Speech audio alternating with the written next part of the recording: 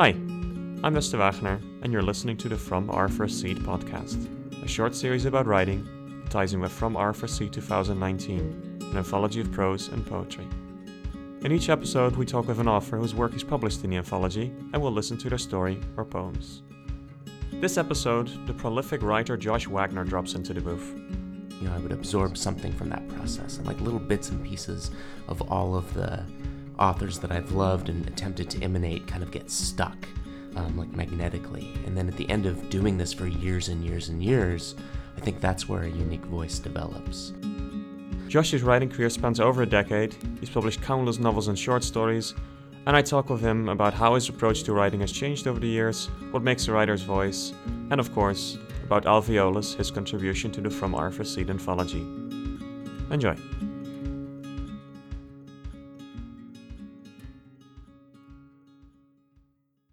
Oh, yes. Okay, so that's going to be your voice from now on, right? This is going to be your speaking voice. Yes. We're not going to cut this out. And we've peaked the interview. The rest is all downhill from here. Definitely. Anyway, welcome, Josh. Thanks, Wester. I've had the pleasure of reading quite a few of your stories, actually. What I have to say is that they have this very distinct style that I really like. And it's always very clear when I read a story that you wrote that it's you who wrote them, right? Okay. There's just something about it. Can you define maybe your style? Probably not. Maybe I'll go off on a tangent here because I was just talking about voice with my partner a few days ago, and we were talking about how, or at least in my experience of developing an authorial voice, I spent a lot of time mimicking and imitating other writers that I loved. I would usually pick one, not consciously, but every year or so I would find a new writer I was obsessed with, and I would try to write like that person. Right. And then inevitably fail, and then kind of ease off on that writer and move into other streams. But something would come off. I would absorb something from that process, and like little bits and pieces of all of the authors that I've loved and attempted to imitate kind of get stuck, like magnetically. And then at the end of doing this for years and years and years, I think that's where a unique voice develops. Right. So it's little bits and pieces that maybe somebody who is really knowledgeable in literature could probe into the work and be like, oh, that looks like he was influenced by this person or that person or the other. Well, you're not really secretive about your influences either, right? No, I don't think so. As far as I'm aware, I have a handful that I can feel. I mean, I can remember specifically trying to write like certain people at certain phases of my process. But at the core of it all is also just you. It's like the kid who watched cartoons and listened to maybe different music or different lyrics as a child, or their father's voice or their best friend's voice. All these are way down in the mix of the stew. Exactly. Even if you haven't actually tried to emulate other people's voices, automatically your own voice is going to be sort of like a chameleon, right? You're going to absorb all your environment and taking that with you as you develop a voice. Exactly. But when it comes to a writer's voice, I suppose it does help to be more conscious about it. Mm-hmm. And I think that's at least what you have done. Is there still something left of, for example, certain author that you can see yourself in your work? Well, there's certain chapters that I've been working on with this new project that I reread them and I think, oh boy, that, I need to shave a little bit of the David Foster Wallace influence off of this. I see, yeah. But it was good for me because it was a style I'd never considered writing in before. And so I was able to, I found myself going deeper into a topic than I ever had before. I think that's the important thing that I learned from him, not necessarily to emulate the way he writes, right, but the way that he probes in great detail and the depth of a subject. So doing that in like Feed, which I'm not sure if you read that one, I can see that. And then I sort of see some Marquez influence in places, although that guy is still pure fucking magic to me. I couldn't even begin to analyze how he does what he does. It's amazing. It's miraculous. You are writing, I think, 4 books, and the idea of these books that you're writing is to also do stuff in different styles, right? Correct. Can you maybe tell us a little bit about Yeah, I call what it, you're doing? when I tell people I'm writing 4 or 5 books, it hasn't quite crystallized yet how many there's going to be. They say, oh, like a series? And I said no so many times I had to come up with an alternative. So I call it a parallel. So the idea is that there's multiple stories, multiple genres, multiple voices that are all working around or orbiting around the same central idea, with the same characters here and there. So there's a young adult novel, which kind of tells the story from the child's point of view. There's a more third-person omniscient novel, which touches all sorts of aspects. There's a book that's written by one of the characters that you'll find in the third-person point of view. And then probably a short story collection and possibly a memoir as well. It's really cool stuff. Over the last year, you have written quite a lot of short stories, and whenever you've finished one and I read it, I'm constantly asking, okay, so is this going to be part of your short story book? And generally you say yes. The one that's published in From Arthur Seed, is that going to be part of it as well? I haven't decided yet. I feel like I would have to make some changes to it to make it fit into that short collection. And I don't really want to do that. I don't want to force any stories into it. Right. So probably not. But in terms of style, it could fit. I mean, it could. The idea you have with your book is that it, well, maybe you can. At least for this book of short stories, Yeah. I want each short story to be directly connected to a certain Japanese monster, or yokai, and there isn't really one that I've figured out that connects with this one, Arthur Seat. But if there was, they have so many, and if something arose that I felt connected, then yeah, I would probably consider it. Right, but it shouldn't be this artificial on the surface connection either. Exactly. Right. Oh, cool. When I read your stuff, there's certain elements that spring to mind. Obviously you use difficult words, but generally you use them for a purpose, right? So you try to imbue your stories with certain concepts, and you need to use difficult words to sort of grasp at what that concept means. Mm-hmm. Your stories generally work on a conceptual level really well. Thank you.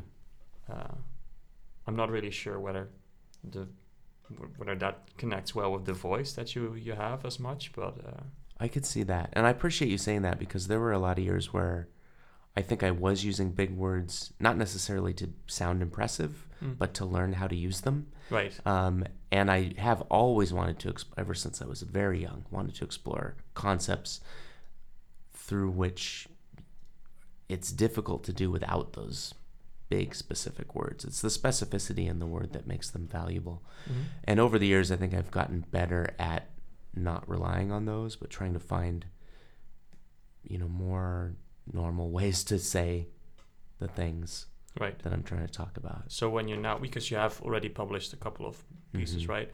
When you now look back at your writing career, do you see that as well? Do you reread them and be like, okay, I shouldn't have used these words here because now I wouldn't rely on them so much? Absolutely. Yeah, especially in the older stuff.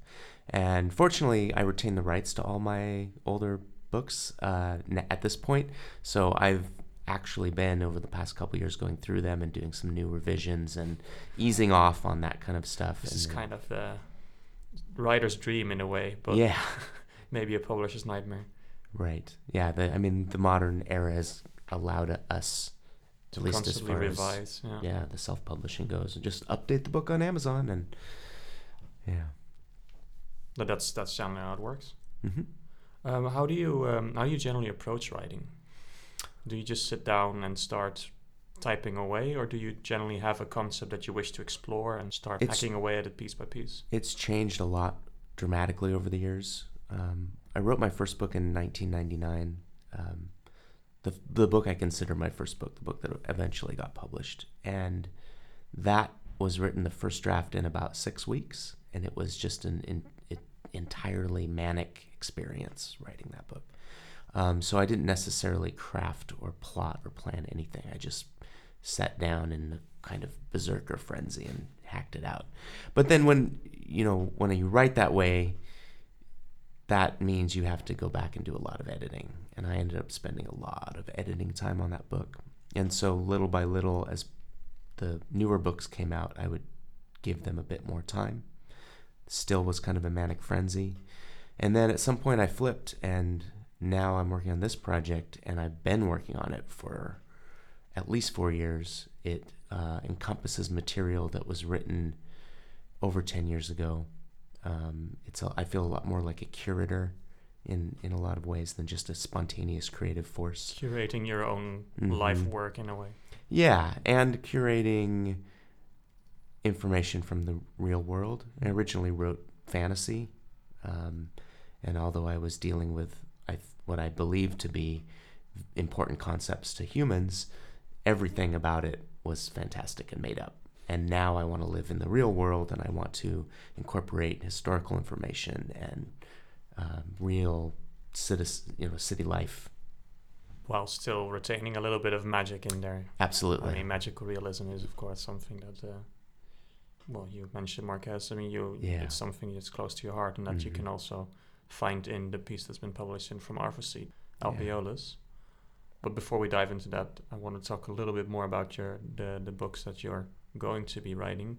Are all of these have to do with yokai, or are there other elements you are bringing to the table? It's the central idea, I think, from which all of these other ideas have bloomed. I'm really interested in transformation, and I have been for a long time, and liminal spaces, and these zones where something is neither one way or another. And I feel like the bakemono is the changing thing that encapsulates that idea. So everything's going to kind of come back to that concept, but it does. The central core plot element is expats living in Japan who believe that they were yokai, were bakemono a long time ago, and that they had made a pact to be mortal so that they could die. And then at the moment that the story starts, they're all starting to remember that that they were this way, or remember from their point of view. It's more likely that this is some sort of a shared delusion, because I am trying to ground the details in reality, even though within the minds of the characters things can get pretty wild. But you're going to tell this from the perspective of this group. Mm-hmm. Correct. Yeah, and there's a couple particular characters that are central. There's not one main character. I would say there's probably 3 or 4. Okay.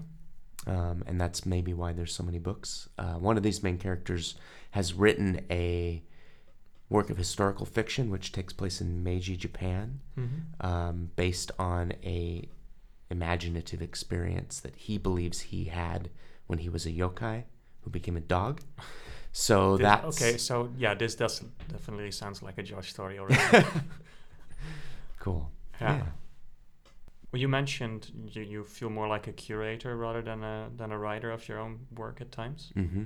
How do you work on so many books at once? I mean, generally, most writers would already consider one book to be daunting. It's daunting for sure, but it is a strategy to keep myself engaged, because I am very flighty and my attention is easily distracted. My lifestyle bears this out. I move a lot. I don't think I've lived in the same place for more than 2 years since I was a kid. And so it's the same thing here. Like, if I get bored with one project, I'm not going to feel like I'm facing some sort of dark writer's block because I can't continue. I will just switch gears and start working on the other one. And since the books are all tied together, they inform each other. And as I work on one, it starts to inspire ideas in another. Right. And it's really been able to allow me to keep going. I guess most people, even if they're flighty, they'll rather be like, okay, I'll just finish this one book now, and then I'll go on to the next one, instead of working on so many different projects at once. Well, as I said, I used to be able to do that, and it was probably because I was more manic and was able to just sit down, ignore the rest of reality, and kick this book out. Right. But I no longer feel like I can operate in that mode. I have to operate much more slowly. I find a lot more joy in just going sentence by sentence. And so for me to kick one of these books out would take a lot longer than it used to. Right. But also, of course, because these books are all connected, so you can't just suddenly dish them out. Yeah.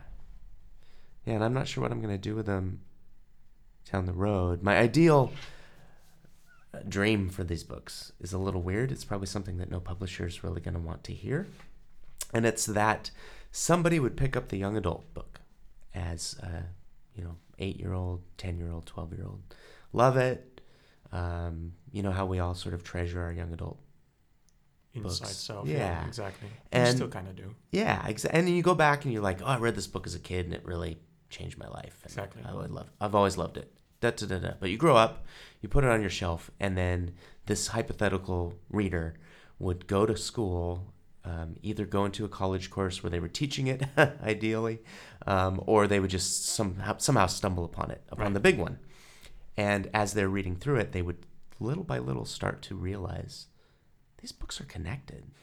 Of course, to do that, I would have to have different pseudonyms for authorship.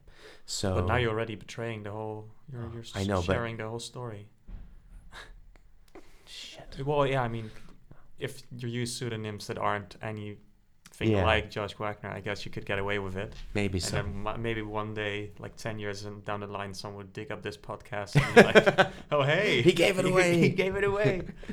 Yeah. Well, I don't necessarily. I'm not like trying to manipulate the world in such a fashion. This is just kind of a motivating fantasy of mine, right? That it would be, because I think that would bring me so much joy if I could look back at one of the books that I loved as a child, and then now I stumble across something that is 10 times as large, written way more sophisticatedly, goes into great detail on the emotional depth and political conflict that was circulating around the time of this young adult book.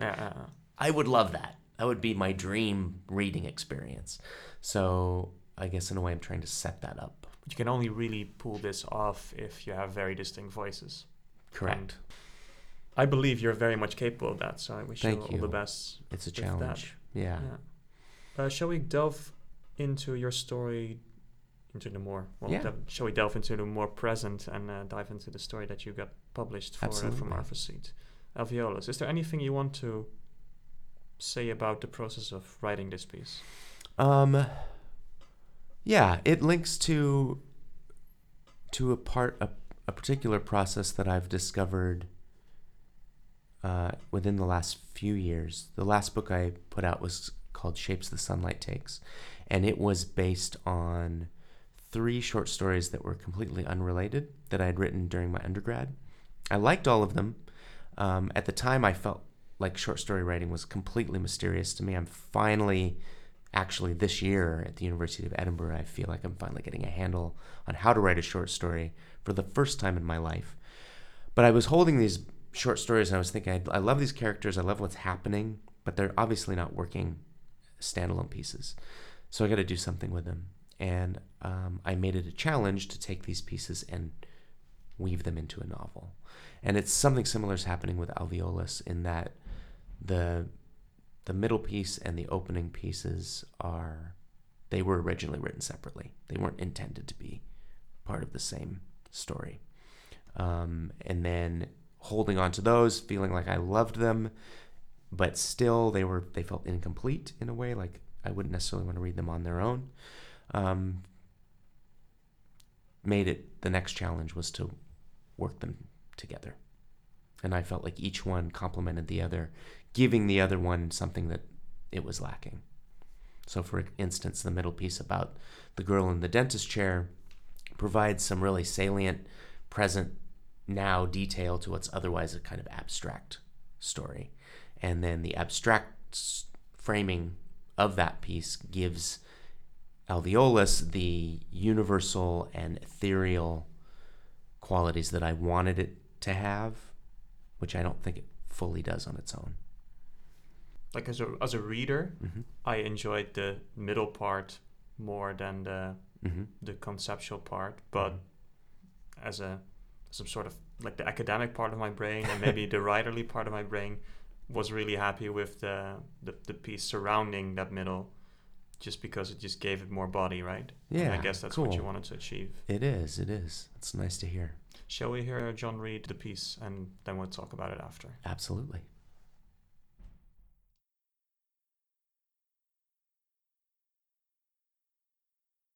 Alveolus by Josh Wagner. In the beginning. She was sneezed into being, floating between the beams, a thing in the dark. And no matter what she would become later, those first inklings popped her cork to a wild blue yonder, establishing patterns she could never entirely escape. Generation after generation, defined by a futile ache for cohesion, a soul in search of a body. First she split in 2, then 4, 8, 16. Soon she would flow like water, from one drop to another. Then, trillions of incarnations later, something amazing happens. Now she's a little yellow light, one of hundreds, drifting between the summer leaves. Her skin crackles like magnesium shavings.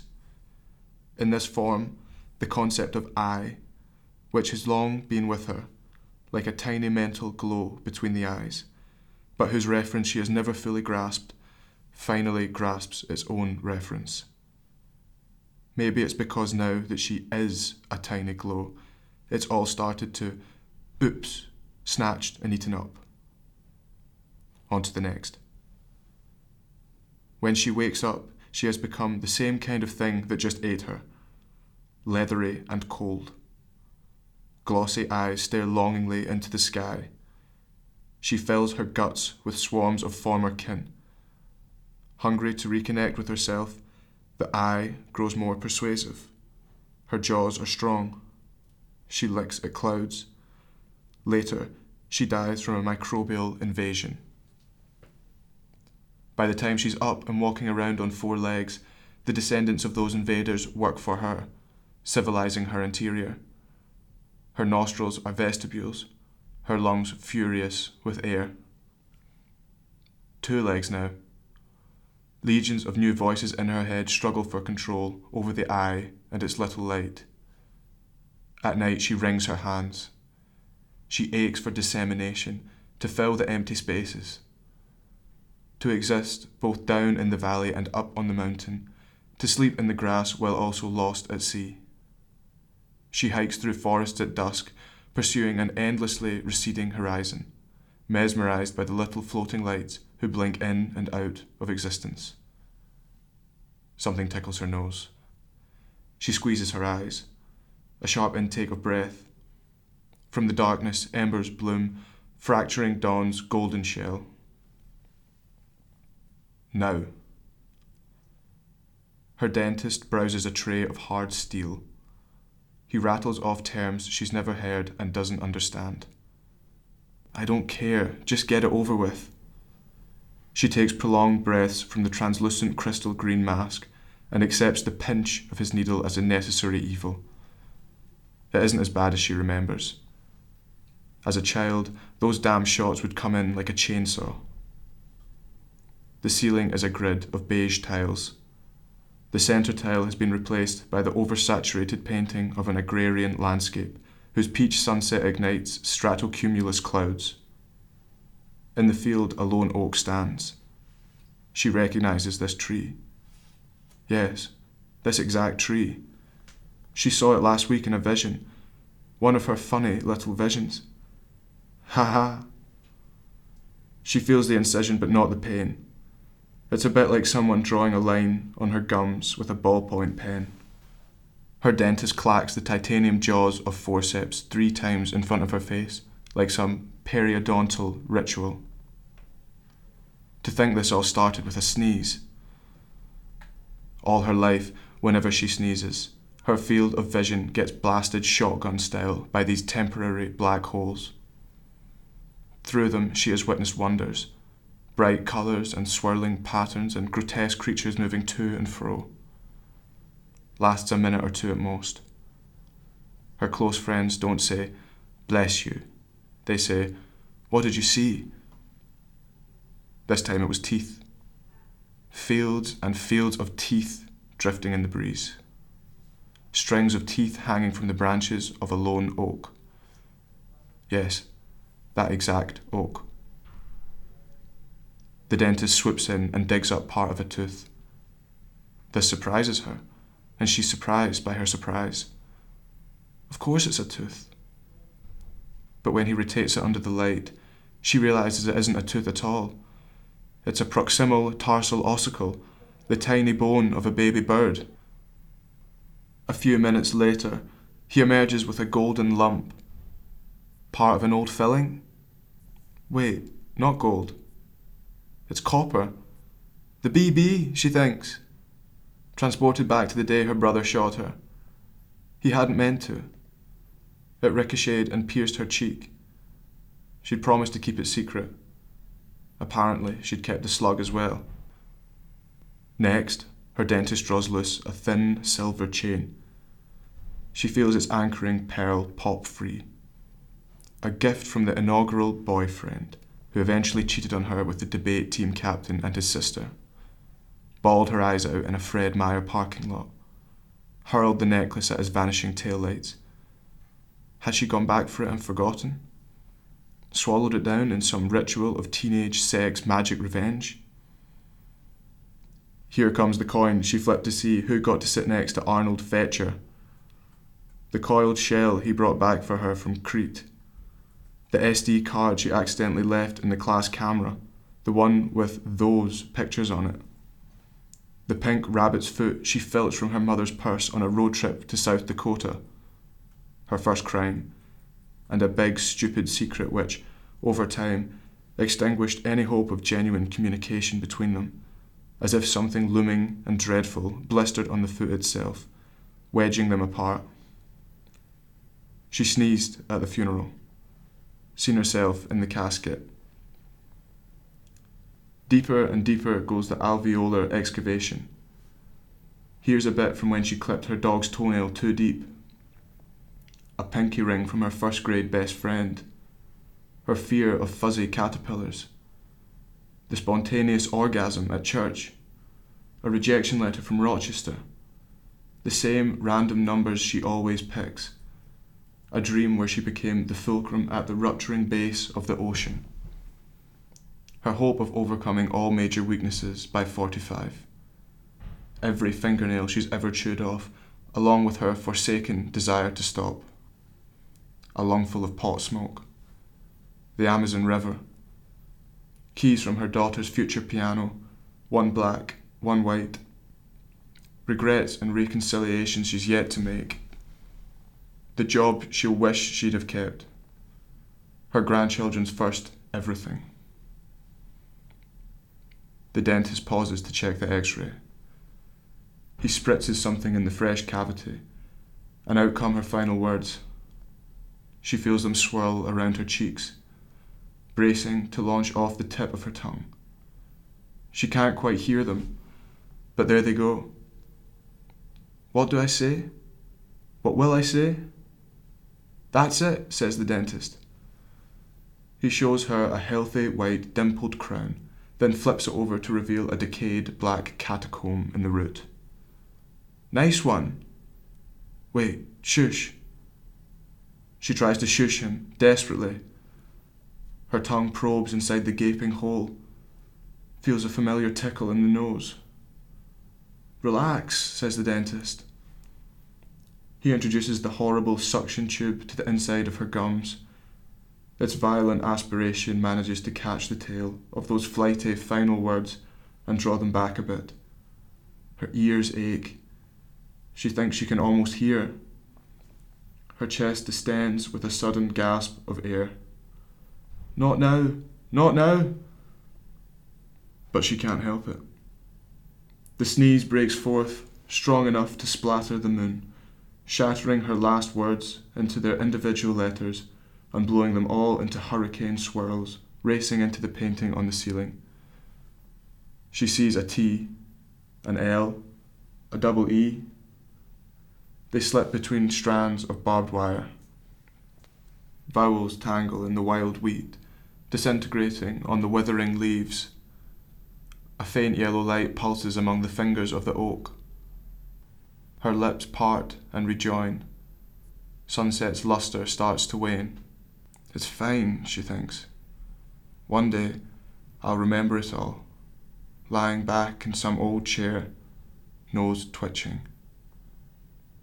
And that day, gently, as if reciting ancient verse, each word will leap from her lips, and she will follow, free of flesh, far off and away across the mountains. After and before. In the end, fringed by darkness and cold, she has at last become everything. Yet she is now so diffuse that everything is little more than a series of unrelated impressions. How long has this been going on? Trillions of years without the energy required for even the slightest iteration. The more she wonders, the less her thoughts make sense. She's forgotten how it feels to change. Occasionally, certain ideas congeal and a feeble glow stirs in the void before slipping under the waves of memory. Soon the darkness will petrify to the point where even the faintest flicker would resemble the conclusion to some violent star. If only there were still eyes to see. For a moment, serenity settles over the surface of a black well.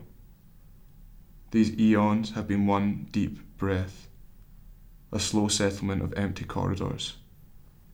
She feels a tickle behind her eyes, her gasp as sharp as the nose of a fountain pen. Embers erupt, billowing dawn's empty shell. Between ragged drapes of shadow looms a fractured golden light. So, Alveolus. Yeah. Good. What a good reading. Good. What a great reading, John. You haven't actually. That's amazing. I can't wait to hear it. Yeah, exactly. You haven't actually heard it. We're still sitting in the same studio just 10 minutes later. Talking about giving away your secrets. Exactly. Now everybody knows. Exactly. We're all done. It's not live. It's podcast magic. Very live. Very live. But yeah, you mentioned that there were different parts that you sort of stitched together for this piece. Can you maybe tell us a little bit about what these individual stories used to be? Yeah.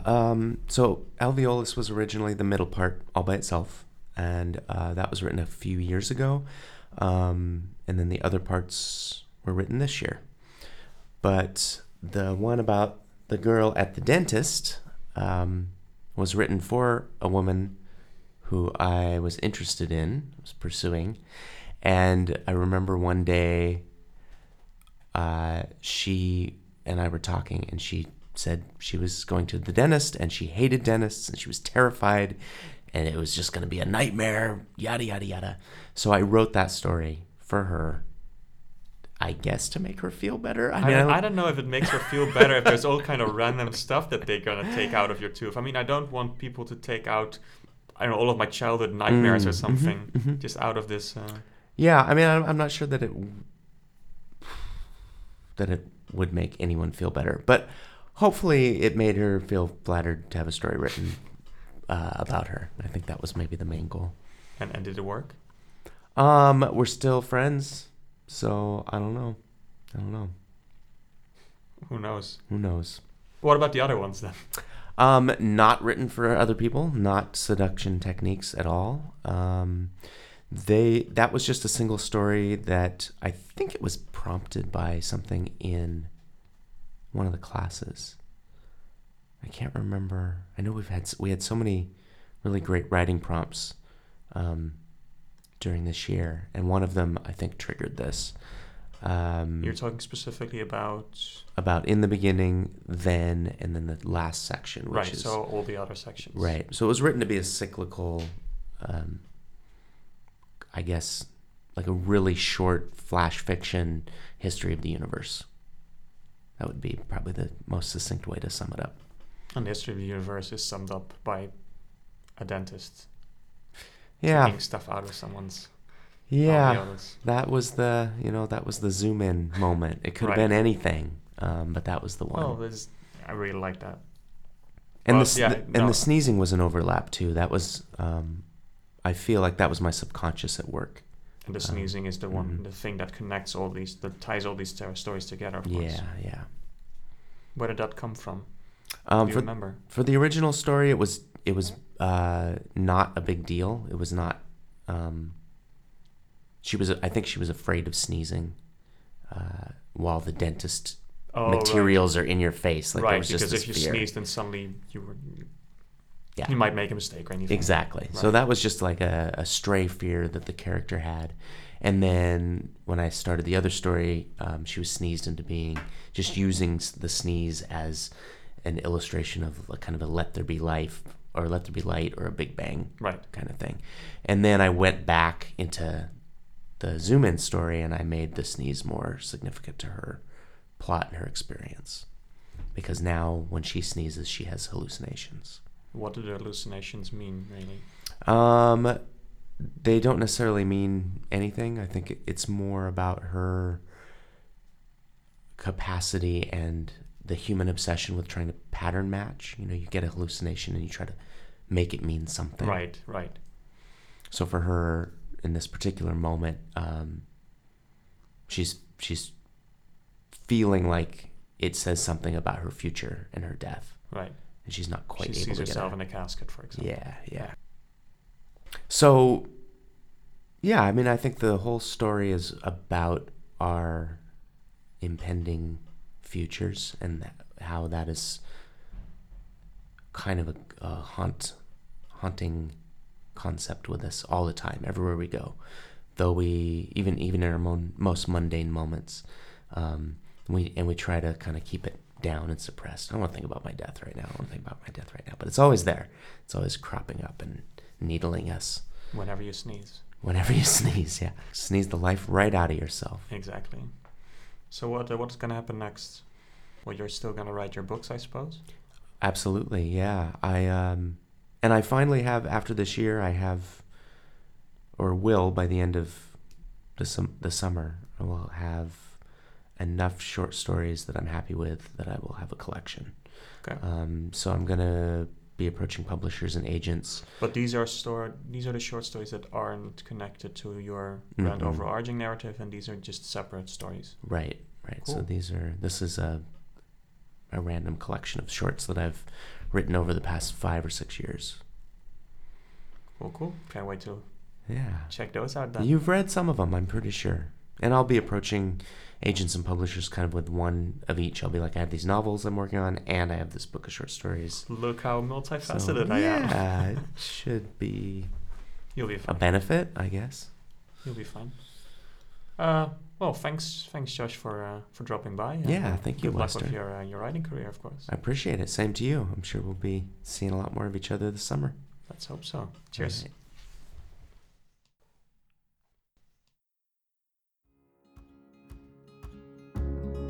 The From Arthur Seat podcast was produced by me, Wester Wagener, with the help of Magali Roman and Merel de Beer for 2019's From Arthur Seat anthology.